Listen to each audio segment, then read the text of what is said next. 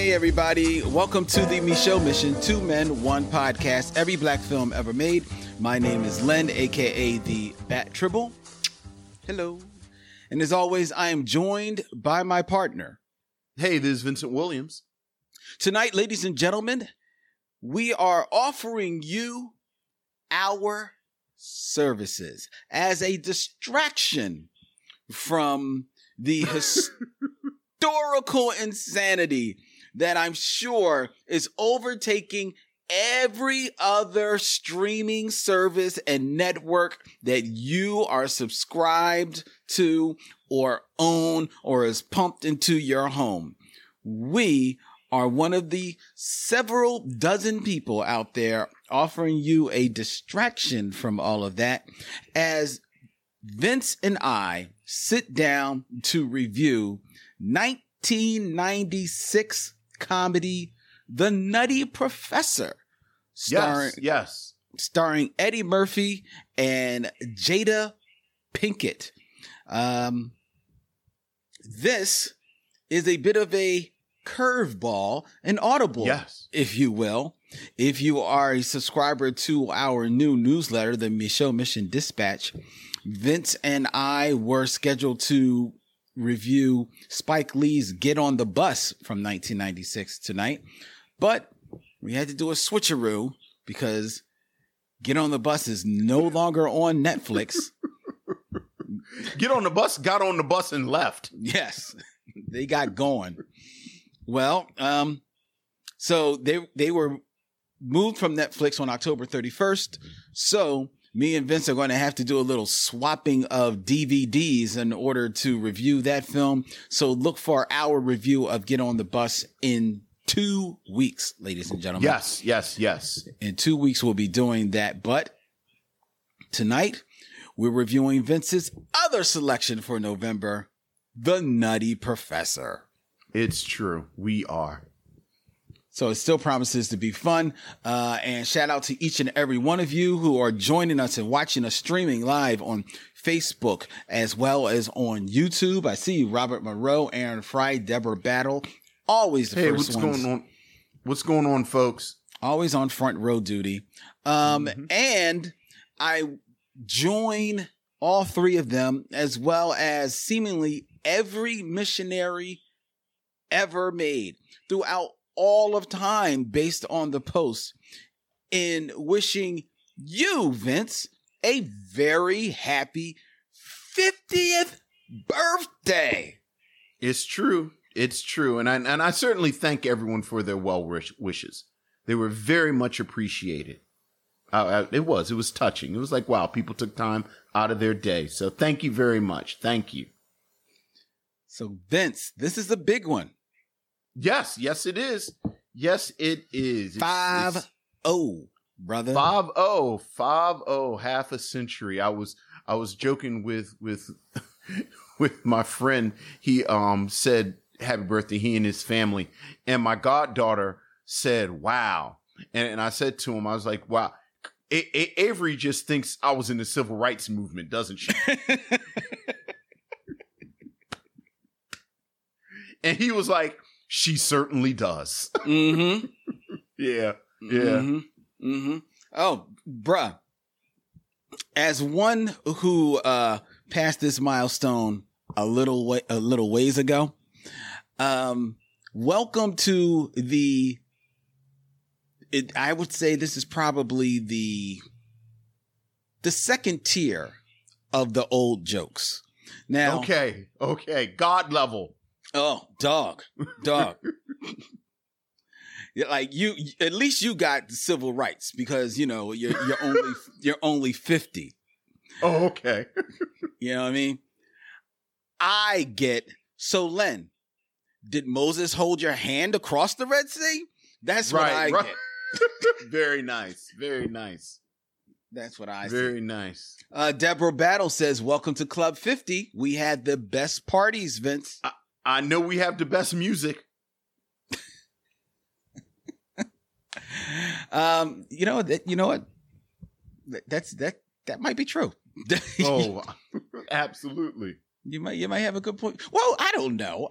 Because If you're in your 60s, that means your music was Motown. Yes, but we got Big Daddy Kane.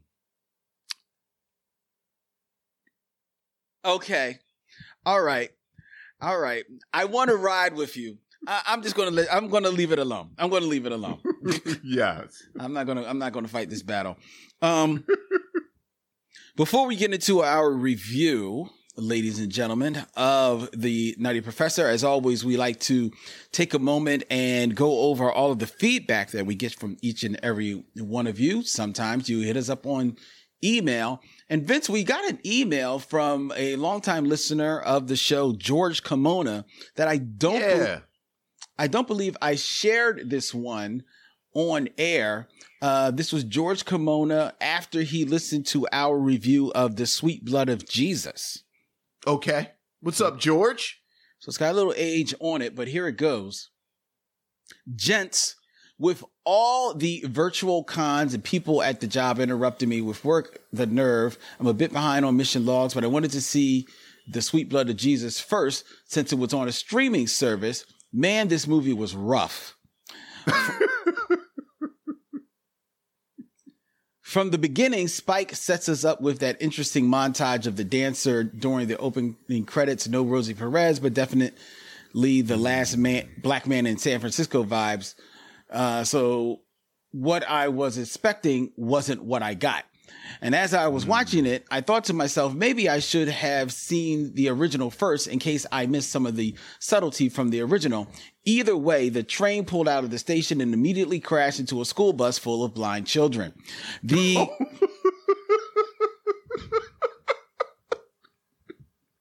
I miss George. The cast was just there cashing a check or miscast completely. I've never seen Stephen Tyrone Williams before, but man, he was dead before he drank the blood. I would love to understand the choice to play it that way. Zariah Abrahams was a bit more interesting, but her character as written was another head scratcher. All this movie did was make me question things, and not in a good way, like Lost. Questions like, did he leave that baby any money after he killed his mother? And was the baby in the room when they were doing it? And oh, no. Why was Snoop in this movie playing a prostitute? That wasn't Snoop. Oh, Snoop. That's right. Snoop from The Wire. From The Wire, yeah. I'm not trying to typecast, but she seems so forced and unnatural. All in all, I need Amazon to have a 2-factor button, something that says, are you sure you want to burn 2 hours of your life? I'm going to stop now and listen to your take. Yeah. The Sweet Blood of Jesus was a misfire. A bit of a misfire. I love the fact that you were so scarred by Snoop's scene that you forgot she was in it.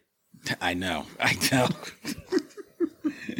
I know, but now it's that image is... That's easily one of the most disturbing things that I've seen since we've started this journey. Yeah, it is. And no disrespect to the actress. No, just it's like that and James Earl Jones's Thaz and Claudine.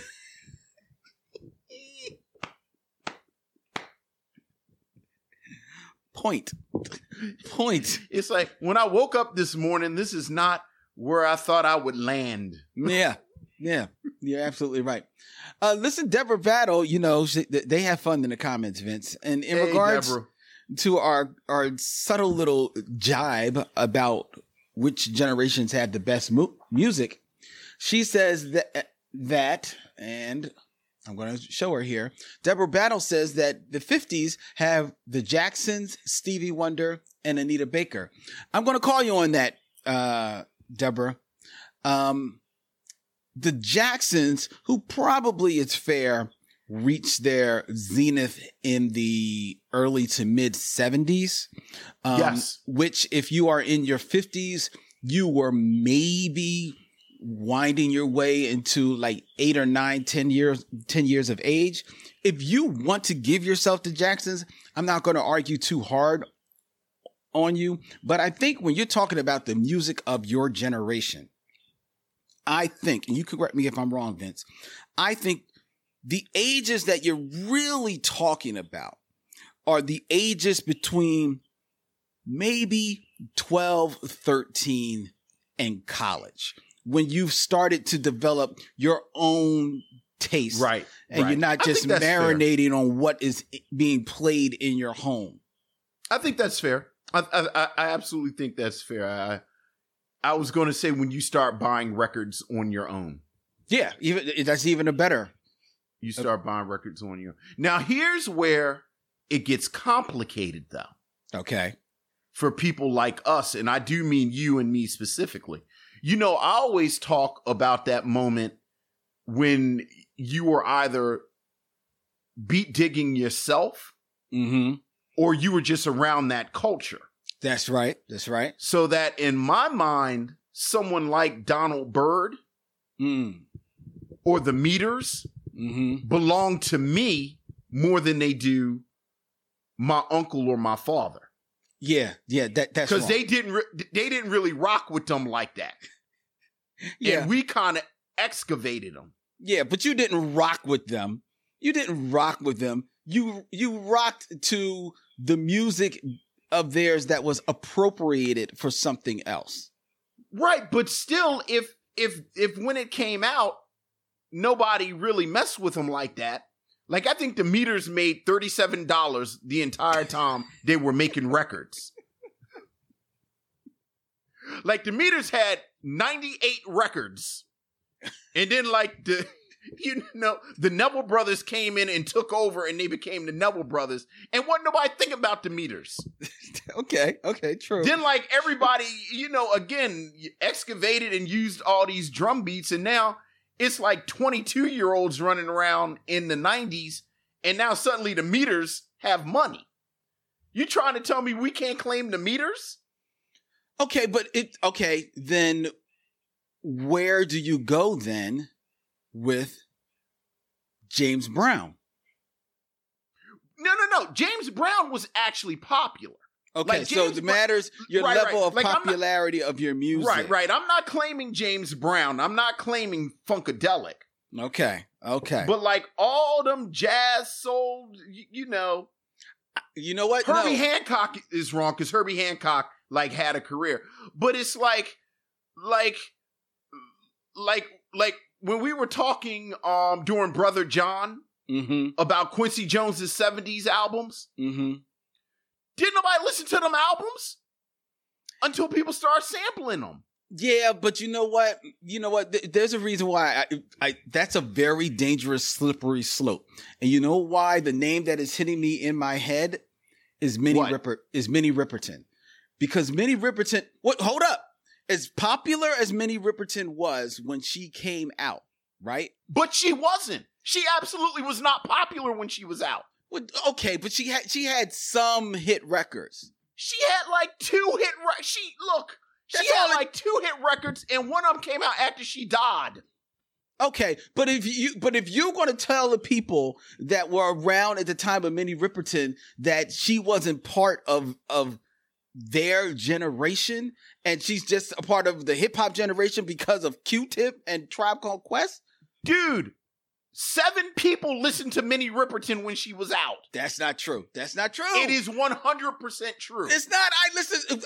Minnie Riperton was playing all the time in my house. Dude. You know what? Here's the thing. You know what my big joker is to pull out in the Minnie Riperton argument? When she died and Stevie Wonder yelled at everybody on Soul Train about it. So it's you versus me and Stevie Wonder. If y'all have never seen that clip, it's the most fantastic clip where Stevie Wonder chastises Soul Train for not supporting Minnie Riperton.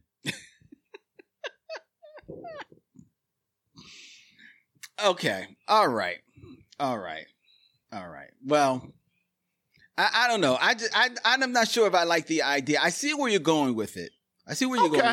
But but once you started kind of like you just kind of slid in there like the old jazz stuff and Sure. Sure. And I think that is like a really great area, because was it super popular? Maybe not here, but there was some place where those jazz musicians were king. You know what I mean? So I don't think it's necessarily fair. So I think the music belongs of the generation in which it was made and appreciated, or even underappreciated. And if another generation finds it and is able to repurpose it in some way, that's great. And make a little piece of it theirs, fantastic. But the music belongs to the generations and where it's created. That's how I see it. I mean, I just like to argue about the music. Well, and I 100% was like walking in my house with stuff and was like, how come you weren't playing this in 1973? And people were like, what the hell are you talking about right now?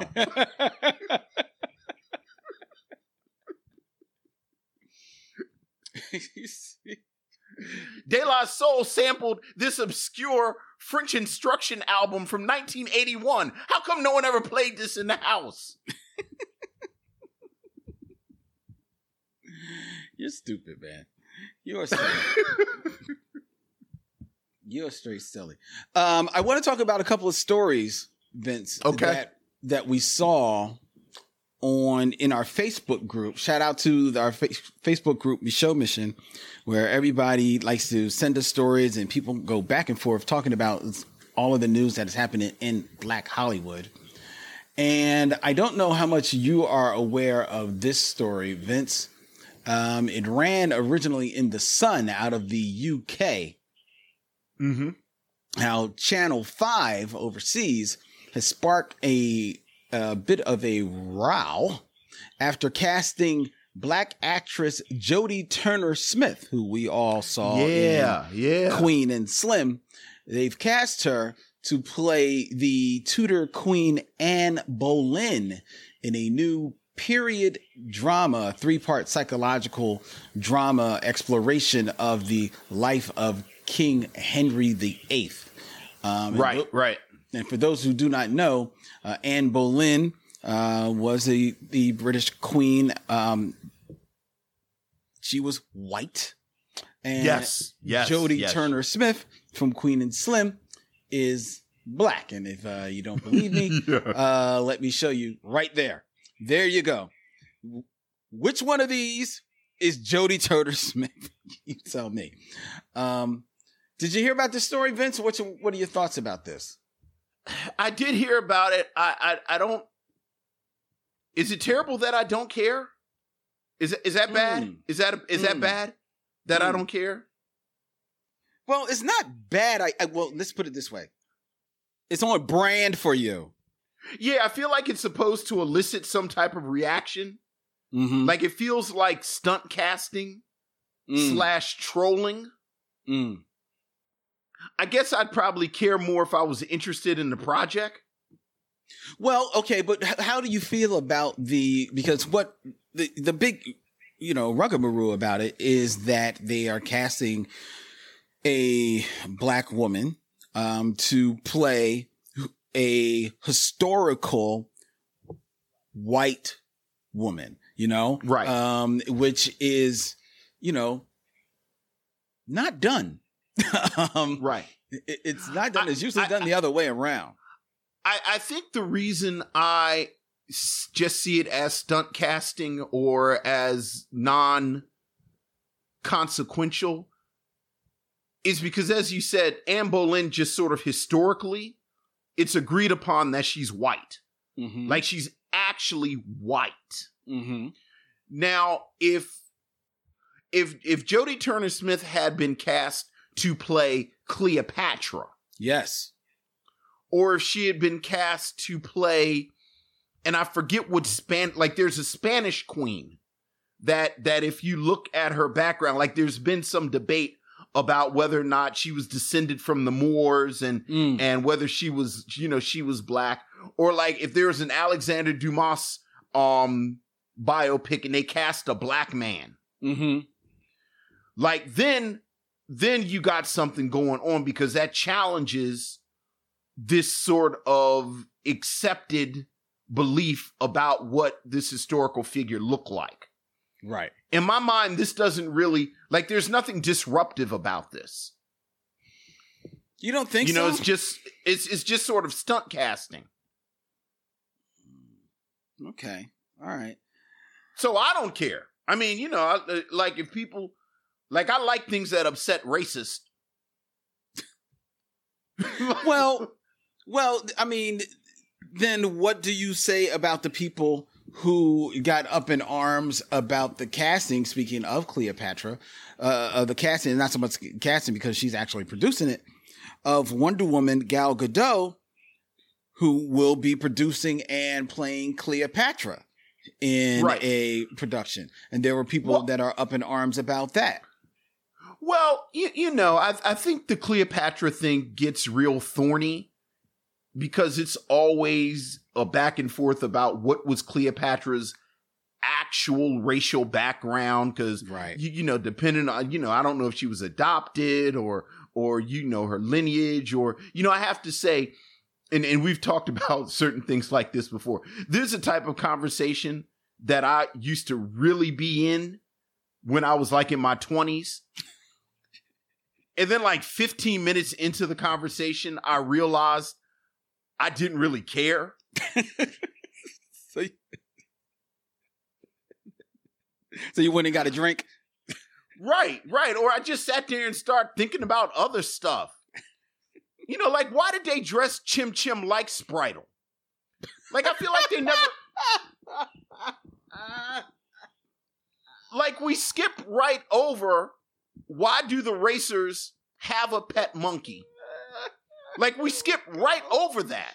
Here we go. And no one ever acknowledged the fact that they dressed Chim Chim like Spritle. Like, why is he dressed like Spritle? And no one is bothered by this. Or like they called the mammoth car a mammoth car, like they didn't have a word for truck. Like, why do they call it a mammoth car? It's clearly a truck. Why aren't they using the word truck? Do they not have trucks in Japan? It's no translation. Truck translates into mammoth car. And why is the monkey dressed like your son? Or why is your son dressed like the monkey? Dressed like the monkey. So like I would be in a room and people would talk about Phoenicia and shipping routes and where people and that's what I'd be over in the corner thinking about.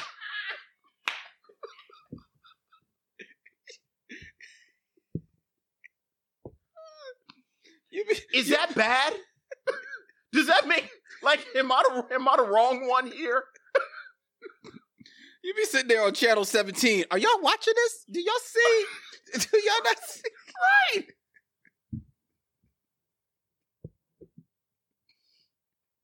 You ever notice Speed Racer killed like 7 people in the opening credits?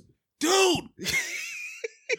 He killed like 7 people. He runs people off the road. Right. Lands the Mark V on top of brothers. Like when they said he was a demon on wheels, even as a kid, I was like, I feel like the authorities should be involved. He just killed 7 people. And why is the monkey dressed like his brother? Oh, thank you. So yeah, Gal Gadot is playing Cleopatra and, you know, sure, fine. Okay, fine, sure. Fine. Like y'all mad about Lovecraft Country and Watchmen and quietly you still a little crunchy about Black Panther, so fine, throw him Cleopatra. Fine, sure. All right. Ain't nobody gonna go see it, so it don't matter. Yeah, probably. I probably won't go see it. That's true. Probably. Like, we don't talk about that. We all get up in arms about this casting now, but then when the smoke clears, you realize ain't nobody go see that. Ain't nobody going to see it. You're right. So, fine, sure. It's true. Okay, fine. It's true. Another story that hit the George Kimona said, okay, this is what happens when you walk in late. Yeah, you missed it, George. You missed it, George. You may want to hit rewind. Another story that hit the wires was Wesley Snipes did an interview. Yeah. With The Guardian, where, among other things, as he's talking about, it's an interview that he does where Wesley Snipes talks about art, excellence, and life after prison. I hope I came out a better person after a fall as dramatic as any of his film roles. Wesley Snipes is back on track, starring with Eddie Murphy in the long-awaited Coming to America. He discusses police brutality, Michael Jackson, as well as his secret society. It is a very interesting interview that he does. And he actually, Vince, I haven't had a chance to read through it. I just kind of glanced over it. But you mentioned that he is dispelling certain myths about the Wesley Snipes persona. I actually have not read the entire interview either. I've just seen the snippet about this, where he addresses the Blade Trinity controversy that you and I have mentioned before, and he says they're all lies. Yes. Like, now, for those who've just tuned in, the Blade Trinity controversy is that Wesley Snipes filmed the third part, the second sequel to Blade Trinity, where they basically shoehorned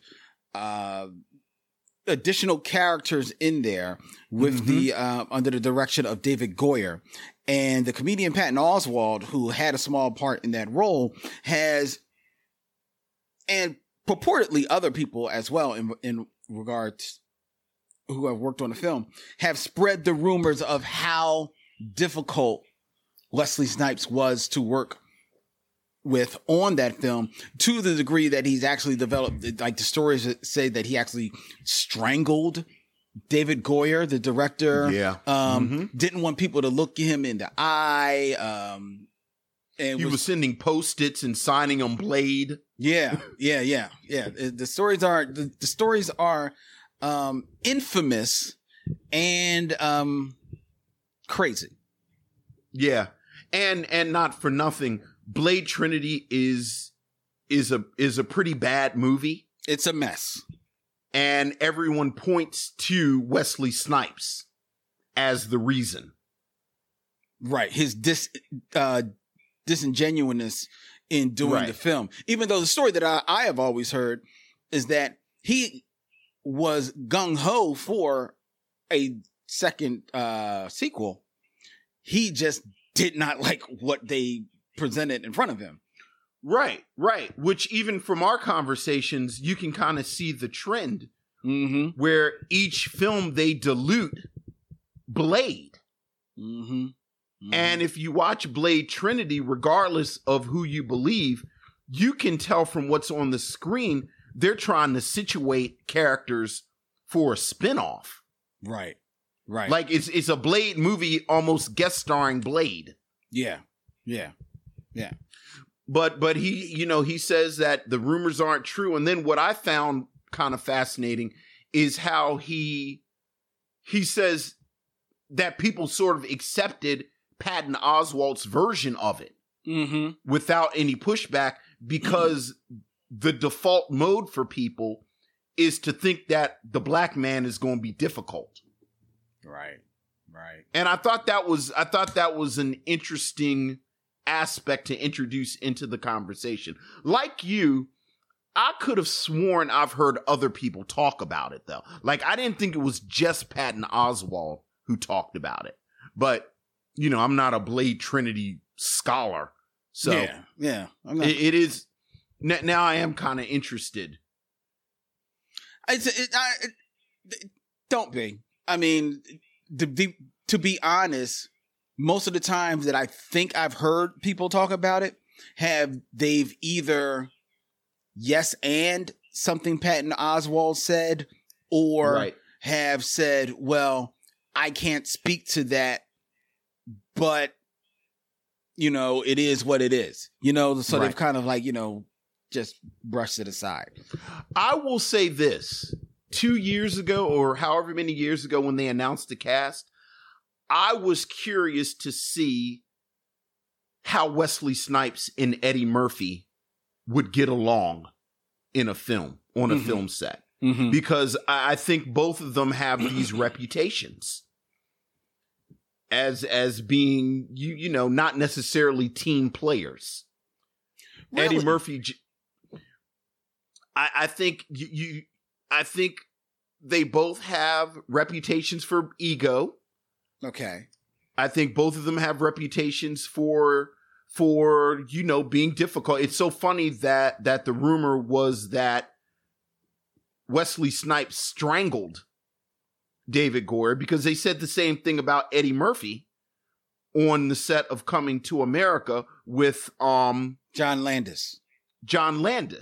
So I think it is noteworthy that you have these narratives about these two black men. And not saying I believe it, not saying I don't believe it, but I did make note of it a few years ago when the cast was announced. I was like, I wonder how they'll get along.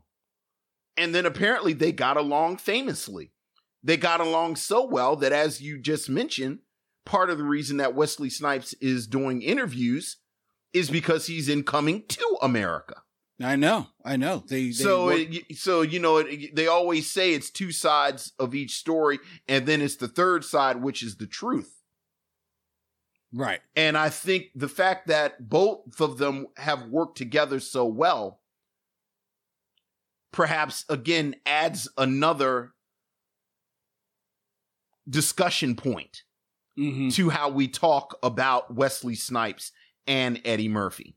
And left off of what you were referring to, some people might be a little lost. The project that was announced about them first joining up and being cast together in the film was the Netflix movie Dolomite Is My Name. Right. I'm sorry. Right. They're in Dolomite. Exactly. Where they're fantastic together. They are fantastic.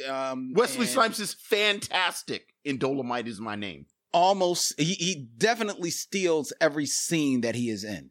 And you can tell the level of at least respect that the two of them have with one another, because you can tell Eddie is being generous with letting him. Exactly. I mean, you and I have talked before about Eddie Murphy and, throughout the years, how much he does and does not collaborate. And he is very collaborative in Dolomite Is My Name. Right. He is very collaborative in Dolomite Is My Name, and that possibly points to him being collaborative in the Coming to America, which will be released sometime next year. And it is not on display in the film that we are going to be reviewing this evening, The Nutty Professor. Right. But before I get there, I want to also, as much as we thank people who give us all of their feedback, I want to thank all of you who do the single biggest thing that you can do to help our little show. And that is by going on to Apple Podcasts and giving us a 5-star rating and review. We got another 5-star rating and review, Vince. Oh, nice. Very nice. This is from Doug624. Hey, Doug624. He says, fantastic podcast. I love your banter before the shows. For the record, Nice and Smooth is at a different level than Kid and Play. Seriously, how is that up for debate? Thank you, Doug624. This is already my favorite review of our show. He continues, you'll like this one, Vince. I am teaching a Black Directors in American Film Studies class. And Nice. Your review of Daughters of the Dust is going to be referenced in the class. Great work. Wow. Oh, thank you. Thank you. How about that? I know, right? I know as a academic, you would appreciate that. I do. He says that I would be curious to your opinions on another foundational Black female directed film, and that is Kathleen Collins' Losing Ground. Thanks very much for the show, Doug624. Losing Ground has been on our list for years, and we just haven't gotten to it. Yep. You know, I think much like Killing of Sheep, it is a film we need to go ahead and do. Yeah, you get 200 into this, and you're like, wow, we've done 200 shows. What haven't we done? And there's so many that we haven't done, and I mean, like, so many name films, so many favorites of people that we haven't done, so many favorites that are on our list. Like you said, we just kind of just keep pushing down the lane. It's like, we'll get to it. Right. I actually just ran across online a film that I've been hankering to do since episode 1, and that is Pariah. Oh yeah, absolutely. Yeah, and I'm like, oh man, I got to get to Pariah soon. I really do. So yeah, Losing Ground, like you say, Vince, is definitely one that has been it is due to show up on the mission. So stick around. Yeah, Doug. absolutely. Yeah, stick around. We're going to do all of them, is what I hear. That's the rumor. That is the rumor. That we are doing them all. And that mission continues tonight with our review of 1996, The Nutty Professor. We'll be back with the film review as soon as we do something funky and have steps in it. Let's go. Come on.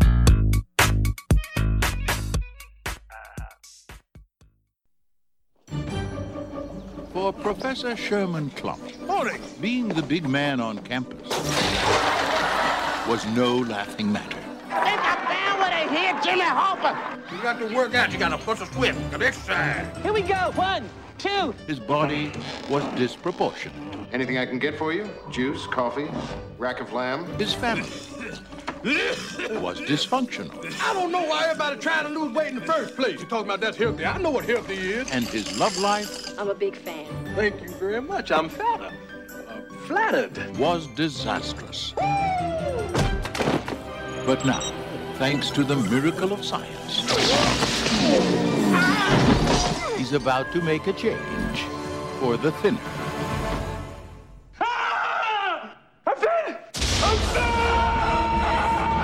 Looking for any kind of clothes in particular? Spandex. All spandex.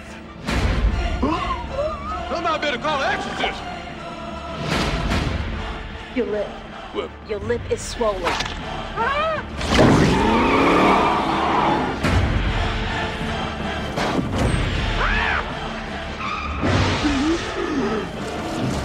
that is very nasty.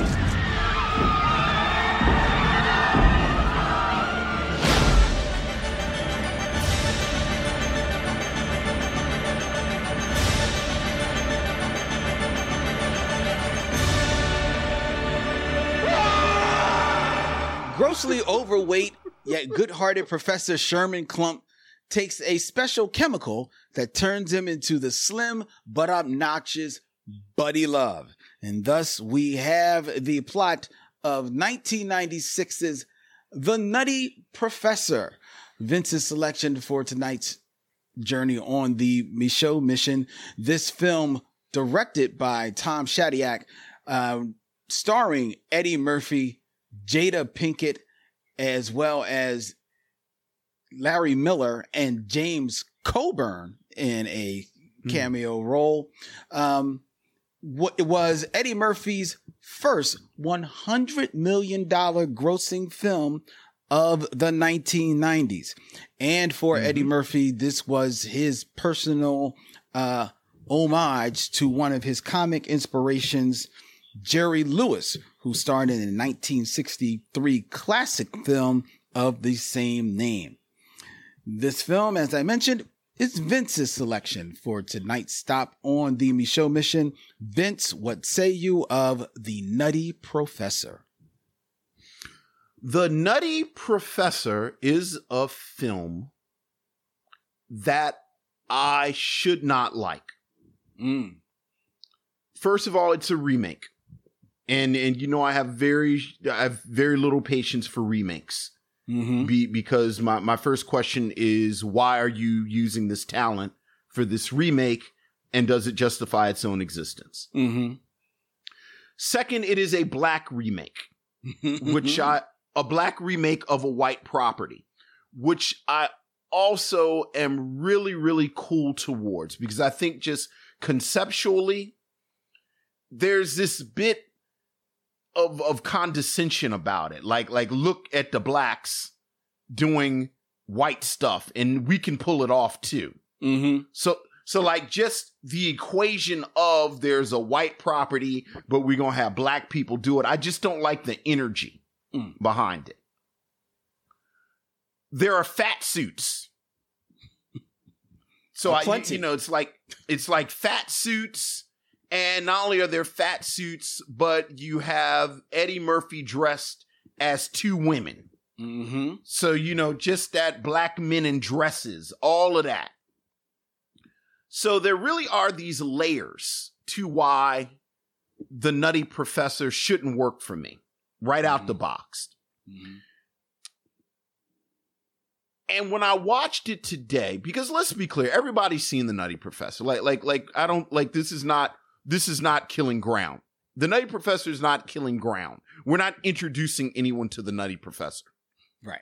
Everybody has seen The Nutty Professor. Like you said, The Nutty Professor made $100 million in the 90s. In a lot of ways, when you look at Eddie Murphy's filmography, this is the film that really kind of led into the second wave of Eddie Murphy's success. That's right. So we've all seen The Nutty Professor.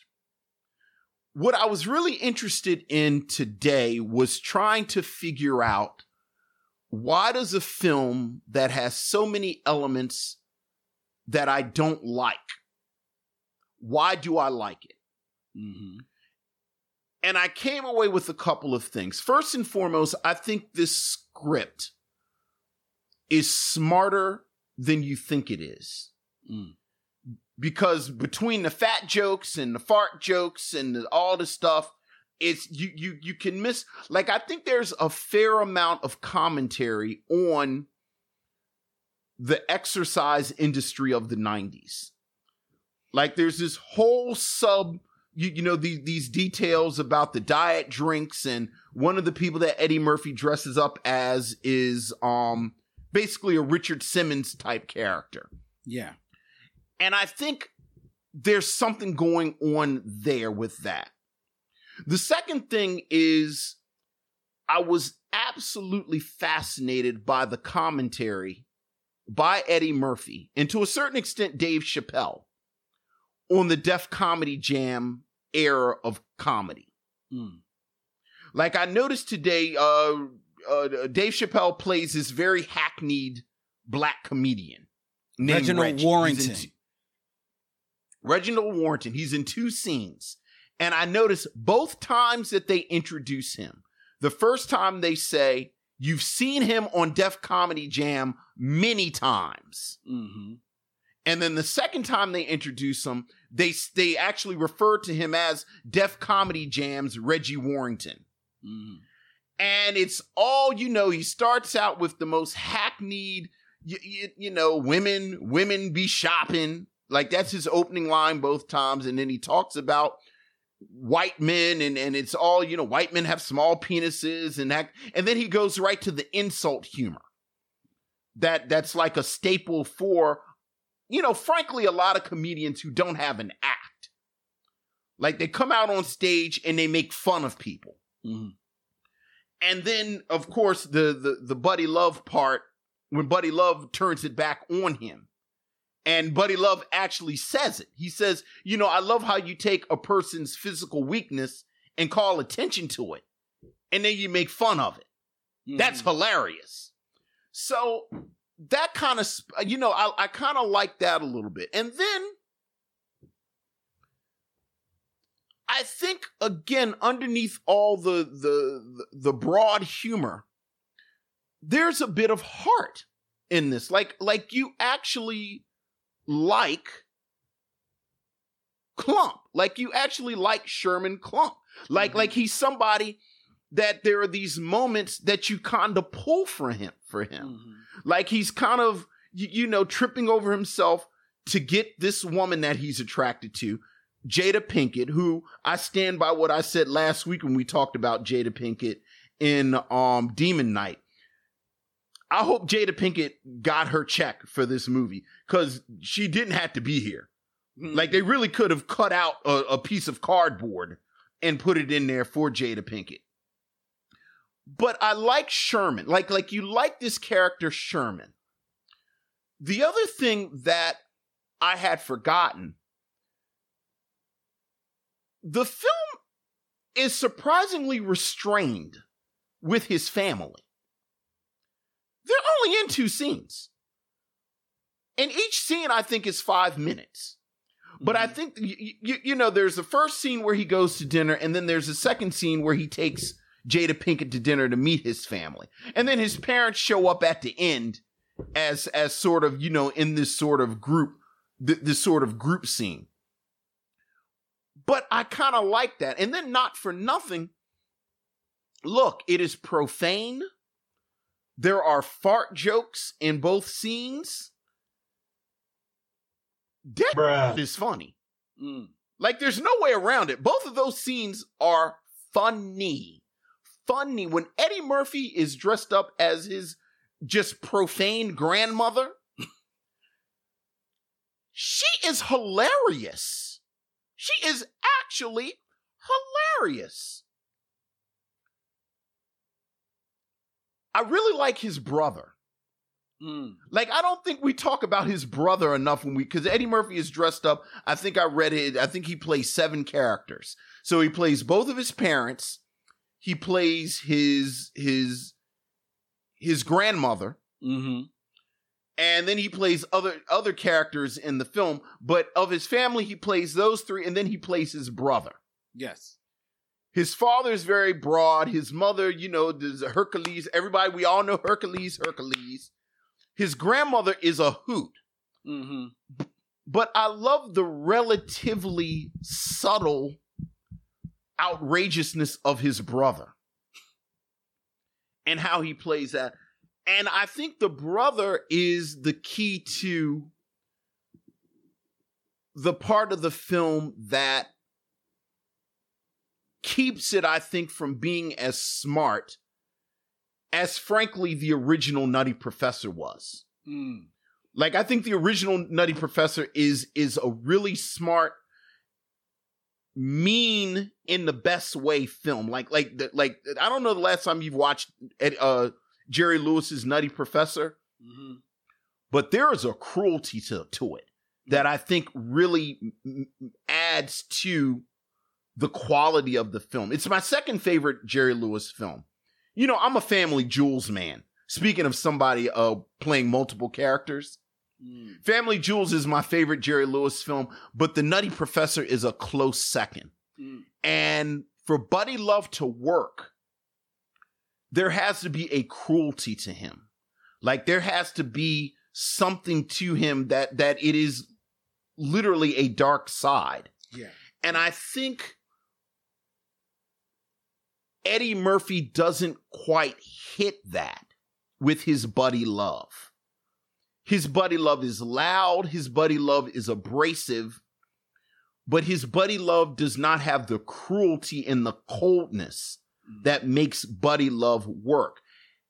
And on the flip side, I think the outrageousness of the fat suit gets in the way of Sherman being as fully humanized as I think he very much could be. Like, I think it's there. It's just all hidden inside of this fat suit. And what I really wish in 2020, speaking of Dolomite Is My Name, I wish Eddie Murphy hadn't have gone so broad with the makeup. Like, I wish, you know, he has a bit of padding in Dolomite. Like, I wish if he had to go that route. I mean, frankly, I think he could have gone the Jerry Lewis route. Like, I don't think he needed the costume. Like, I think he could have just played. I think Eddie Murphy is a good enough actor that he could have actually played two characters, much like Jerry Lewis did, and then just have this transformation. So that at the end of the day, I like the Nutty Professor, even though it doesn't, again, I probably shouldn't. Like knowing me, I shouldn't, but I do. Okay. Well, I came into this episode as I walked across the room to the microphone. I looked myself in the mirror and I said, Len, you're not going to make any friends tonight. I really did not like this movie. Okay. And I remember with fondness going and watching the Nutty Professor in the movie theaters, laughing my butt off at this movie, especially at the scenes with the clumps, you know, with him and the family. It's interesting that you mentioned how restrained it is that they are in the film. Their scenes were almost cut from the movie. They didn't want, they thought that it distracted from the film, and it didn't add anything to the story. But when they saw the reaction to the clumps, they knew that they had to keep them in there and thus build up their roles in the sequel, Nutty Professor 2, the clumps. So, and I laughed out loud at that film. This was another film where Eddie was, you know, putting all of his talents on blast, jumping in and out of suits, but, you know, a man of, you know, many faces in one movie. And I was with it. Now, there was a part of me, even then in 1996, that was wondering, why is he taking all this on by himself? Where's Arsenio, who shared the load in Coming to America, you know? Sure. And then I thought about it then, but I think in 1996, I just didn't have the mindset to even, while I know I thought that, I just didn't even have the mindset to even process it or even care, because I was just sitting there watching the movie and enjoying it, right? This time I'm watching the film, and yes, I can't help but now I'm watching it with a critical eye. And I've seen it a couple of times over the years, and each successive time I've watched this film, I have liked it less and less. One is because, you know, and it's a small thing for some people, but not for me. But as much money as they spend on Eddie Murphy jumping out of random fat suits. Again, a bit that they didn't want to do. They wanted to hire other people to play the clumps, but Eddie said, no, I can pull this off. Did test footage of him as the grandma clump, which he actually writes is more or less him doing a Mom's Mabley impression. Did a test run of that. The studio backed him. Boom. They pumped up the money for him to do all of these roles. As much money as they put into all of that makeup, they could have taken $100 from that and gotten Jada Pinkett a wig that fit. I knew you were going to say something about Jada Pinkett's wig. I knew it. Bingo. I want to bet with myself. The whole time She is wearing that wig. I am waiting to see a shot from the back of her because I swear there's a starter star on the back and an adjustable strap because the John does not fit on her head. And I thought it was going to fall off at the end. When he dips her? Yes. I thought it was going to fall off. Dude, I think that was the one bit of time that they used some of the CGI for Jada Pinkett and CGI'd her hair onto her head. Because they said, it can't look any worse here, so we'll just CGI it onto her head. So...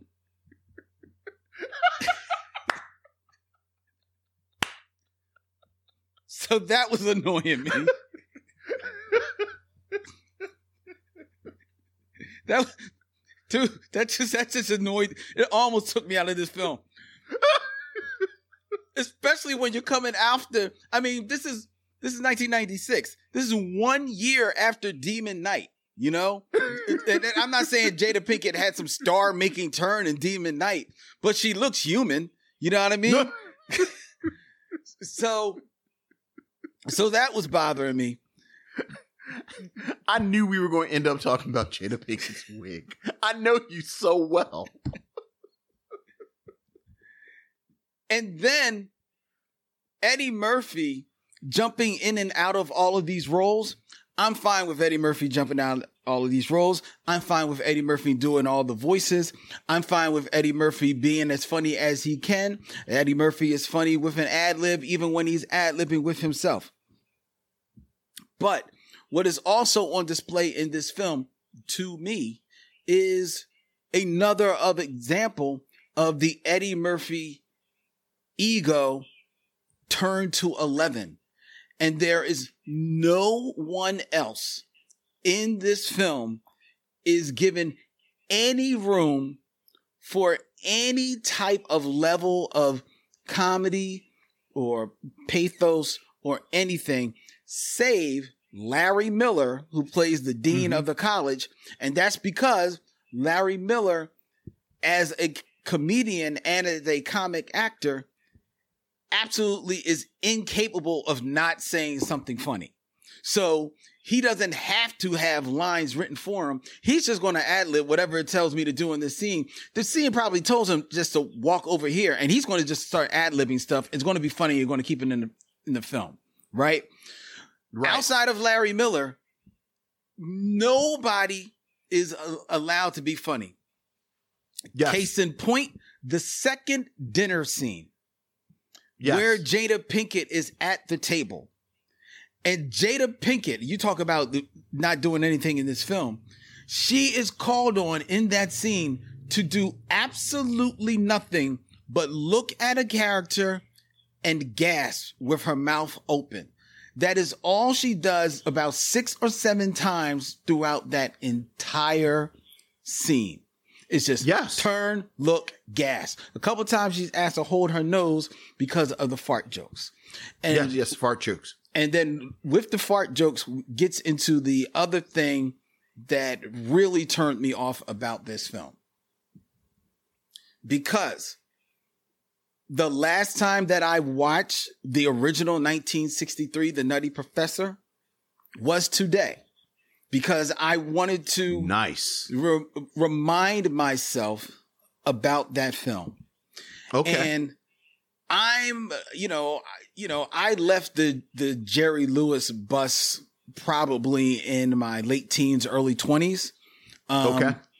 And that's just because I learned more about him out, in the world of Hollywood as opposed to in the films. And that kind of like colored my view of the guy. But, But the one thing I will never knock is the dude's talent. And I will never knock his talent. I will never knock his skill as a director and a filmmaker, as much as some people may want to spoof it. The man is a skilled filmmaker. In watching The Nutty Professor again, you talk about how smart that film is. That film is very smart. Oh, yeah.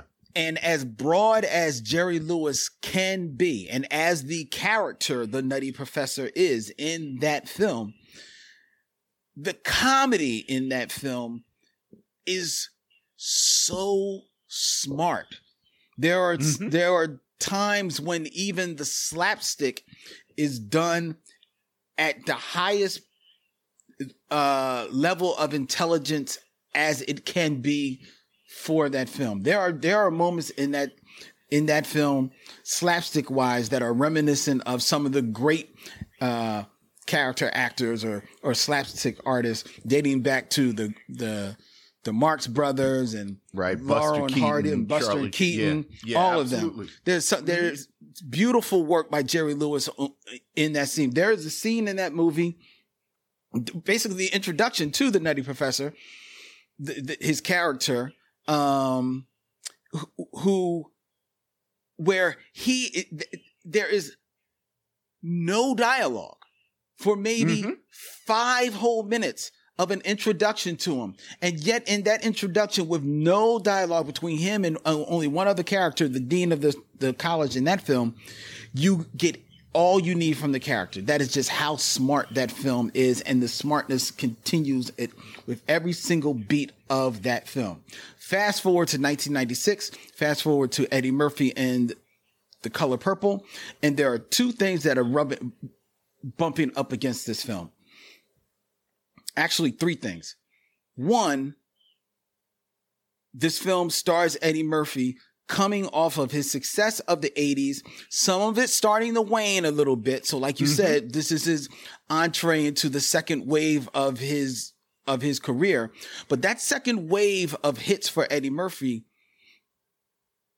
the Nutty Professor leads him into family comedies, which become big hits for him. And it starts with the Nutty Professor, but the Nutty Professor sits at a weird nexus where Eddie Murphy is trying to marry the Eddie Murphy of the 80s, that very loud, profane, boisterous, some might say obnoxious, some might say smart aleck character, with the domestic Eddie Murphy that is to come. And this film sits right at the nexus of that and tries to be all of that at the same time, wrapped up in a film that is PG-13. That's the rating for this film. Yes, it is. And yet with that rating, there is, like you said, there is a ton of fart jokes. There are at least, I think conservatively, you could count 30 fart jokes in this film.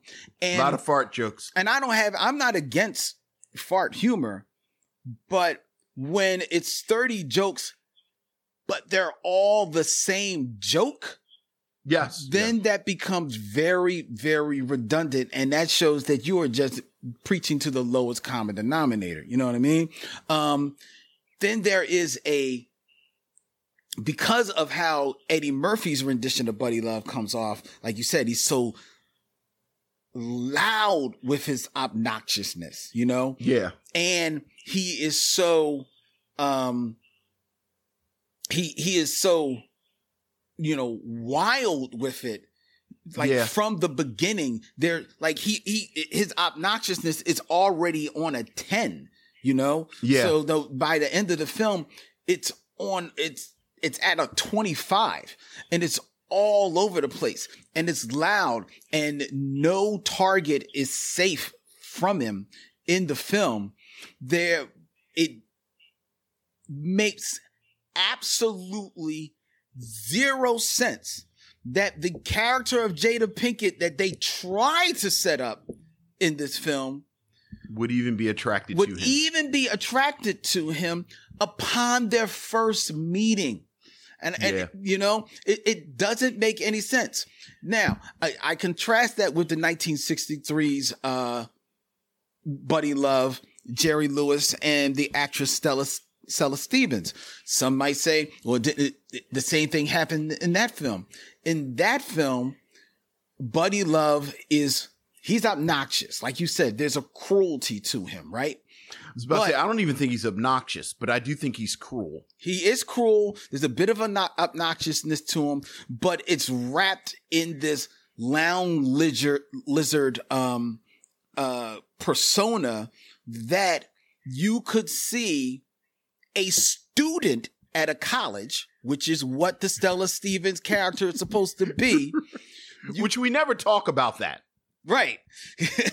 You could see a college student perhaps being enthralled by that, and him having the gift for gab, as he does show, being able to slowly start to wrap her around her fingers until she begins to unwrap herself and actually see what the true professor, has to offer to her. Cut to 1996. Jada Pinkett's character. It's not a student at the class. She's a teacher as well. She's a grad student. She's also super young. Okay, she's a grad student, but you're meant to believe that she is a woman, right. not some young, naive college freshman, sophomore, or something like that. Yeah, right? yeah. Because Stella Stevens' character is really young, right? In the Nutty Professor, yeah.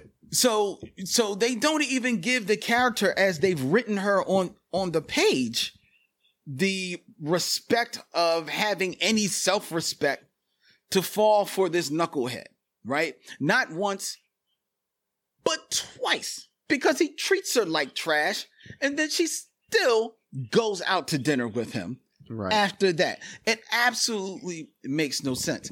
But that is the crassness of this film. Put that in with the fart jokes, with also the very, very rampant use of the N-word in this film. I don't have anything wrong with using the N-word in a movie, but if your movie is trying to walk that line between being a comedy, possibly a romantic comedy, and a family film, you might want to think twice about throwing that word around as liberally as you do in this film.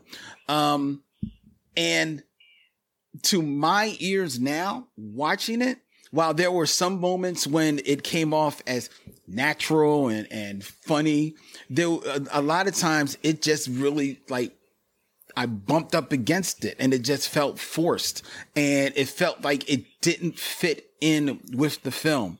And I also, as much as I wanted to feel for Sherman Klump, I didn't feel for him. No, that's interesting. I mean, they set him up that, like, yeah, he's a bit of a sad sack. You know what I mean? Yeah. But I think the other thing that this movie loses from the original is that the original, the whole, journey of the professor to Buddy Love takes place over the course of 6 months. 6-7 months. It is all in the text, him mentioning, like, well, I've been at this for 6 months trying to do the exercise, and the exercises are not working for me. Now I'm thinking that maybe the chemicals may be the way to go. And he's keeping this journal to himself, and through the journal, he's taking us through this journey of exploration. And it is through that's why you feel for him, because you feel for him making all these efforts, and he's down to his last resort. Klump, you walk in and he's this big fat dude living his life, maybe not totally happy with himself, but you don't see you don't see the despair in him only until Jada Pinkett walks in, and all of a sudden, I've got to make a change. And within a week, it is already, this ain't going to work, and I got to take the drink. Well, I mean, in the film's defense, it's after the cruelty of Reggie at the club. Okay. Like I think the film wants you to think that this type of mockery pushes him into that. Now, whether or not you buy that, I think is fair, especially if you compare it to the original. But they do, like again, I think one of the more interesting aspects of the film, and this kind of confuses me about Jada Pinkett's character. Like, you get the sense that it could have worked out anyway. Mm-hmm. Like, he didn't need to do all this. Like, she liked him. Like, the first thing she said to him, you know, I respect your mind. I followed your work. They have great conversation at dinner. It's just this other thing gets triggered. And to your point, with her at the second dinner, I disagree with you a little bit. That's actually my favorite Jada Pinkett moment, because I think she kind of threads the needle of being, you know, mortified, but also strangely charmed. Like, if you've ever been with a loved one and they have a wild relative, Mm-hmm. and you're like, it's almost like a badge of honor that your loved one brought you, that your significant other brought you around this person. Because it's like they're opening themselves up to you. So that I actually kind of like Jada Pinkett's I'm not talking about. I'm not talking about at that second dinner. I'm not talking about that at that second dinner with Sherman. I'm talking about when she goes out to dinner with Buddy Love. with Buddy Love. Well, that yes, and I think in a lot of ways, comparing this one to, first of all, in the film's defense and in Eddie Murphy's defense, where you said it's a one-man show, The Nutty Professor from 1963 is also a one-man show. Like, it really is just Jerry Lewis. And Stella Stevens is there to just sort of have her mouth open and look at Buddy. Like no one else is in The Nutty Professor except Jerry Lewis. Well, that's true. I'll give you arguably, that. And arguably, that was the critique of Jerry Lewis as he got big. You know, I just said my favorite Jerry Lewis movie, The Family Jewels, he plays like 7 different characters. Yeah. And according to Dean Martin, or one version of Dean Martin, that's why the partnership broke up. Mm-hmm. So in a lot of ways, that's Eddie Murphy just following the pattern of the Nutty Professor and of Jerry Lewis. You know, just him. But I think where Eddie Murphy ultimately drops the ball, and I'm gonna go back to the prosthetics and the fat suit. Mm-hmm. I feel like Eddie Murphy almost didn't trust himself. Mm.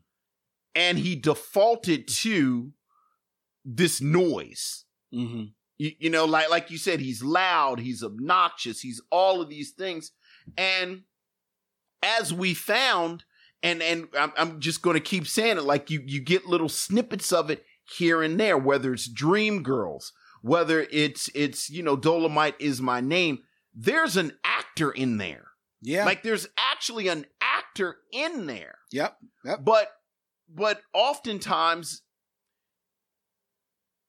it's like Eddie Murphy doesn't have the confidence in that part of his skill set to not lean on this other stuff. And then, not for nothing, I think he hides in the fat suits. You know, I think he hides in the costumes and in the makeup, and unfortunately, and I think that's fine when they're side characters. Mm-hmm. Like, you know, I think the great thing about Coming to America is that he plays Prince Akeem, and Prince Akeem is the protagonist. Mm-hmm. The problem in this is that it's him in the fat suit as the protagonist. Right. So that kind of gets in the way of all, and you know, I don't know how many people. Like, I don't know how you're not making any friends, because I think you're right about all of it. Like, you're saying you don't mind fart jokes. What I put in my notes is that there hasn't been a funny fart joke since Blazing Saddles. Point. Like Mel Brooks pretty much closed the door on fart jokes. Good point. So I thought that's really interesting what you said about him trying to straddle the line between old Eddie Murphy and this Eddie Murphy that he then becomes in the 90s. Yeah, because I'm looking at his filmography now, which is something that, you can't help but do sometimes when you review Eddie Murphy films.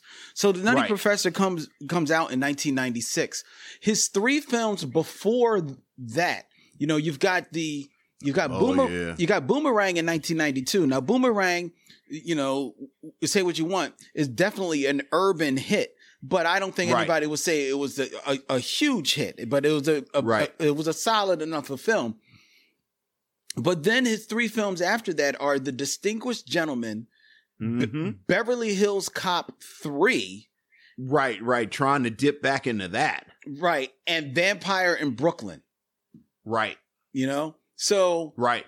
By the time we get to, you know, 1996 and the Nutty Professor, Eddie, you like you say, he probably is trying a little bit too hard. You know, he probably is pushing a bit. And I think ultimately it shows. I see what you're saying about the original being a one-man show too, because it is all Jerry and Stella Stevens for the most part. And Stella Stevens, you know, let's face it, Stella Stevens is not going to be confused with Meryl Streep anytime soon. No. But I do feel, even in that limited capacity, she and her character are given more room to breathe, more to do, more avenues to go down and potentially grow in the original than Jada Pinkett's character in this. So much so that at the end of this film, the end of the original, her character gives a little wink to the audience of an in joke that she lets them in on, and you're right there with her because you've traveled that route with her. I won't give it away. But none of that even little bit of nuance is here for Jada Pinkett, and I think ultimately that is to the detriment of this film. Now, 1996, 20-year-old knucklehead Len sitting there watching this film. Sure, I was laughing my butt off. And to be quiet as kept, 53-year-old Len, if I'm sitting there and I'm with a bunch of people and I'm watching a movie, I'm laughing my butt off as well. But there's also a part of me that looking at it with a critical eye can just say, this movie is okay, but ultimately I think it is a failure critically. It works for what it's doing, and it knows its audience, and it's going there and it's getting them, and God bless it. God bless it. And I'm definitely I'm still, you know, a staunch traveler on the Eddie Murphy train. But ultimately this movie it doesn't age well with me. I think that's fair. I think doesn't age well is actually the perfect critique of this film. Yeah. I think doesn't age well is the perfect critique of this film. Even though, you know, again, I cracked up both scenes. Like those are actually the only scenes that made me laugh out loud. Those didn't make me laugh. The 2 dinner scenes with the clumps made me laugh out loud. And I do think it is a testament to Eddie Murphy riffing. It is a testament to Eddie Murphy riffing. Mm-hmm. And but I think you're right. I don't think it ages that well. I think this is a film that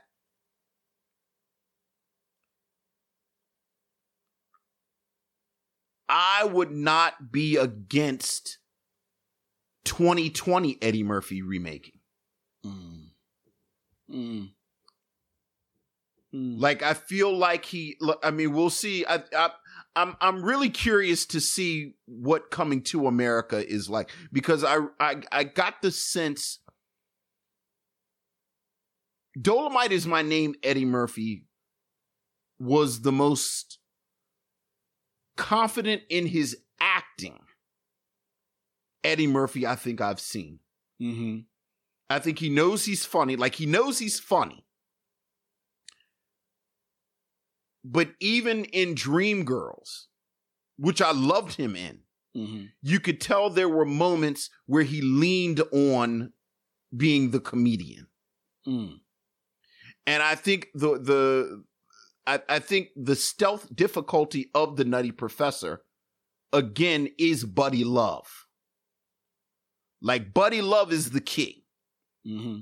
And you know, it's like you get fooled by the Broomhilda in the glasses, but that's not what makes the Nutty Professor.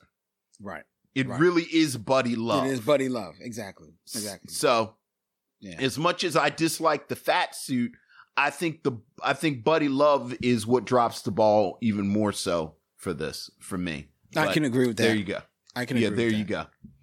Aaron Fry, and you keep mentioning your favorite Jerry Lewis movie is The Family Jewels, which is actually a film that I don't like. Nobody likes The Family Jewels. Like, that's nobody's favorite Jerry Lewis movie, but it's mine. There you go. Aaron Fry says his favorite Jerry Lewis movie, who knew people had favorite Jerry Lewis movies, is The Bellboy. The Bellboy is great. That's a lot of people's favorite. Great. That's the one where he's silent, right? He doesn't talk. Yeah. The Bellboy is great. Look, man. My favorite Jerry Lewis movie is not a Jerry Lewis movie. What is it? You know it. I've got Mr. Saturday Night in my head because you're there. Go ahead. You're there. King of Comedy.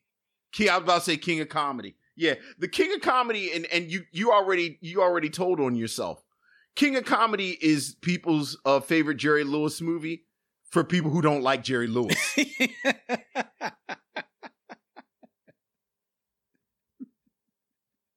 Like, I don't like Jerry Lewis, so my favorite Jerry Lewis movie is the one that I think he's actually acting like himself.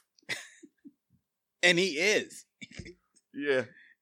So, where do you stand on Buddy Love as Buddy Love's alter ego? Since we're going to have a Jerry Lewis moment. Is it Dean Martin? Or is it Jerry Lewis channeling his own worst instincts? Oh, yeah, because the argument, well, the myth is that he actually is doing a riff on Dean Martin as Buddy Love in the original Nutty Professor. I actually tried to watch it this time, and I think the last time I watched it before today was maybe like sometime last year or so, certainly within the last 2 years, and tried to watch it from that lens as well, because quietly I am on the quest for the ultimate tell-all about Dean Martin and Jerry Lewis. I just want to read what, as much as people can tell, what is the real story. I don't trust. Right. I don't trust Jerry's. I want to hear everybody else's. I don't think he's doing Dean. I think he's doing Jerry. And he's turned it up a notch. The one thing that struck me in watching this film, and this is how much Jerry Lewis, for all his talent, still can't get out of his own way a little bit. And this is a very small thing, and only a super movie nerd, geeky, hard critic like me would point this out, is that even in The Nutty Professor, when he is the Nutty Professor, and he's got the hair all slicked and the glasses and the teeth and the whole nine, he still is walking around with his gold pinky ring.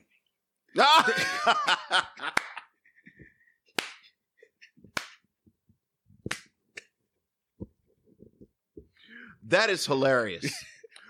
Well, I did not watch the 1963 Nutty Professor, but I did watch the old black magic scene because I was comparing it to the comedy scene. And the old black magic solidifies what he's 100% doing a Dean Martin riff. Maybe there. Like, he's 100% Dean Martin. Maybe in that scene, yeah, I'll give you that. But the question is, Vince. Yes. Will you recommend that people watch The Nutty Professor?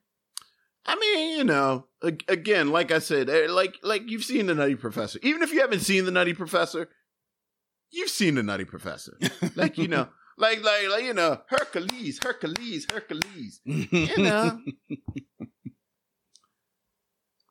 You know. Sure. Yeah, sure. Like, who hasn't seen the Nutty Professor? That's the thing. Who hasn't seen the Nutty Professor? So I'm going to not recommend that you watch the Nutty Professor. Okay. I'm going to recommend that you just YouTube all the best scenes from the Nutty Professor. Right. Just right. Because that's all you're trying to get to. You just want to get to the clump scenes. That's all. So you're trying to get to. Although I would watch the scene with Buddy Love going back and forth with Reggie. I've mentioned this before. Something like something that I quest for is footage of the two of them, because apparently they really went for it. Right. Like they actually were going for it. Eddie Murphy and Dave Chappelle going back and forth. And people who were there, I feel like I've heard Jada Pinkett talk about this. It was like looking at two maestros going back and forth. Well, it's not in the scene where Dave Chappelle's going back and forth with Buddy Love.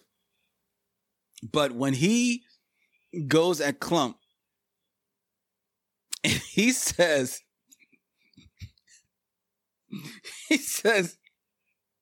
I forget the exact line, but he says that he had to put on his belt with a boomerang. Yes. I did rewind that scene a couple of times. Yeah. Oh, yeah.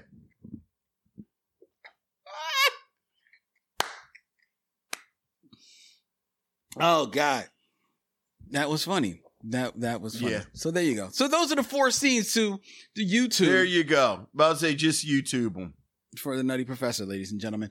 George Kimona says, if that SOB Jerry Lewis had the cruise I was on, wait for him as he toured San Juan for 3 hours. Oh. Oh, well. Oh. Well, what you gonna do? What you gonna do? What you do? You just had a few more drinks, George. That's all. Yeah, you just had a few more drinks. You were fine. You were fine. Yeah. And he is Jerry Lewis. So yeah, exactly. All right, ladies and gentlemen. Before we tell you what we're going to be watching next week, I invite each and every one of you to go to MichelleMission.com. And when you go there, you can subscribe to the Michelle Mission Dispatch, our new newsletter, letting you know exactly what films are coming out each week, as well as we have a special feature that we put into each issue, each edition of the Michelle Mission Dispatch. So you can subscribe to that. You can also go to MichelleMission.com, as well as hit swag and purchase some of your own Michelle Mission swag, courtesy of T Public, because every purchase goes a long way to helping us with our show and keep our show coming free to you.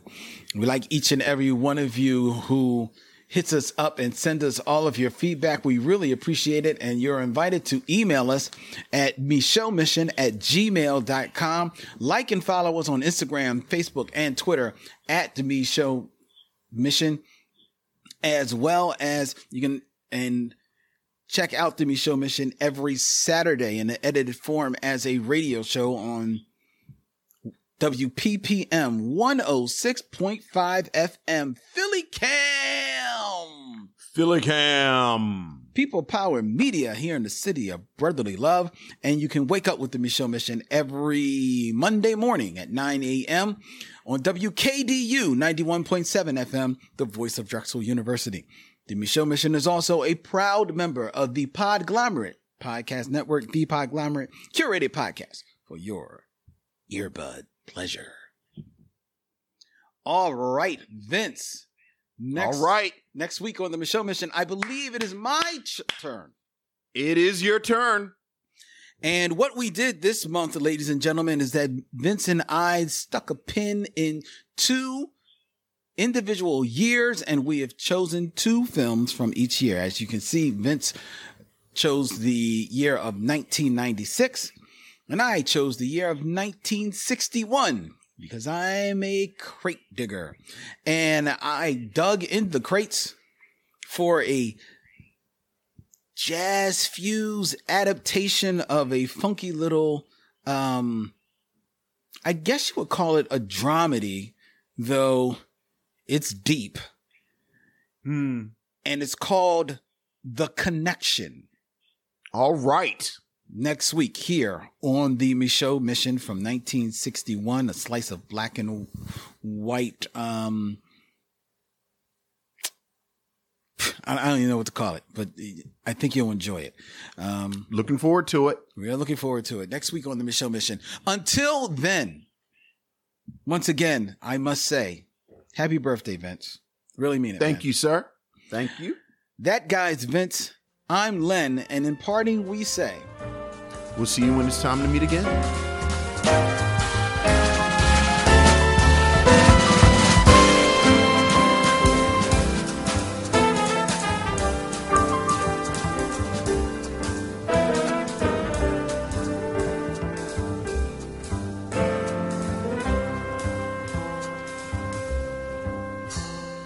Now it's time to bid adieu. It's been a pleasure knowing you. I'll see you when it's time to meet again.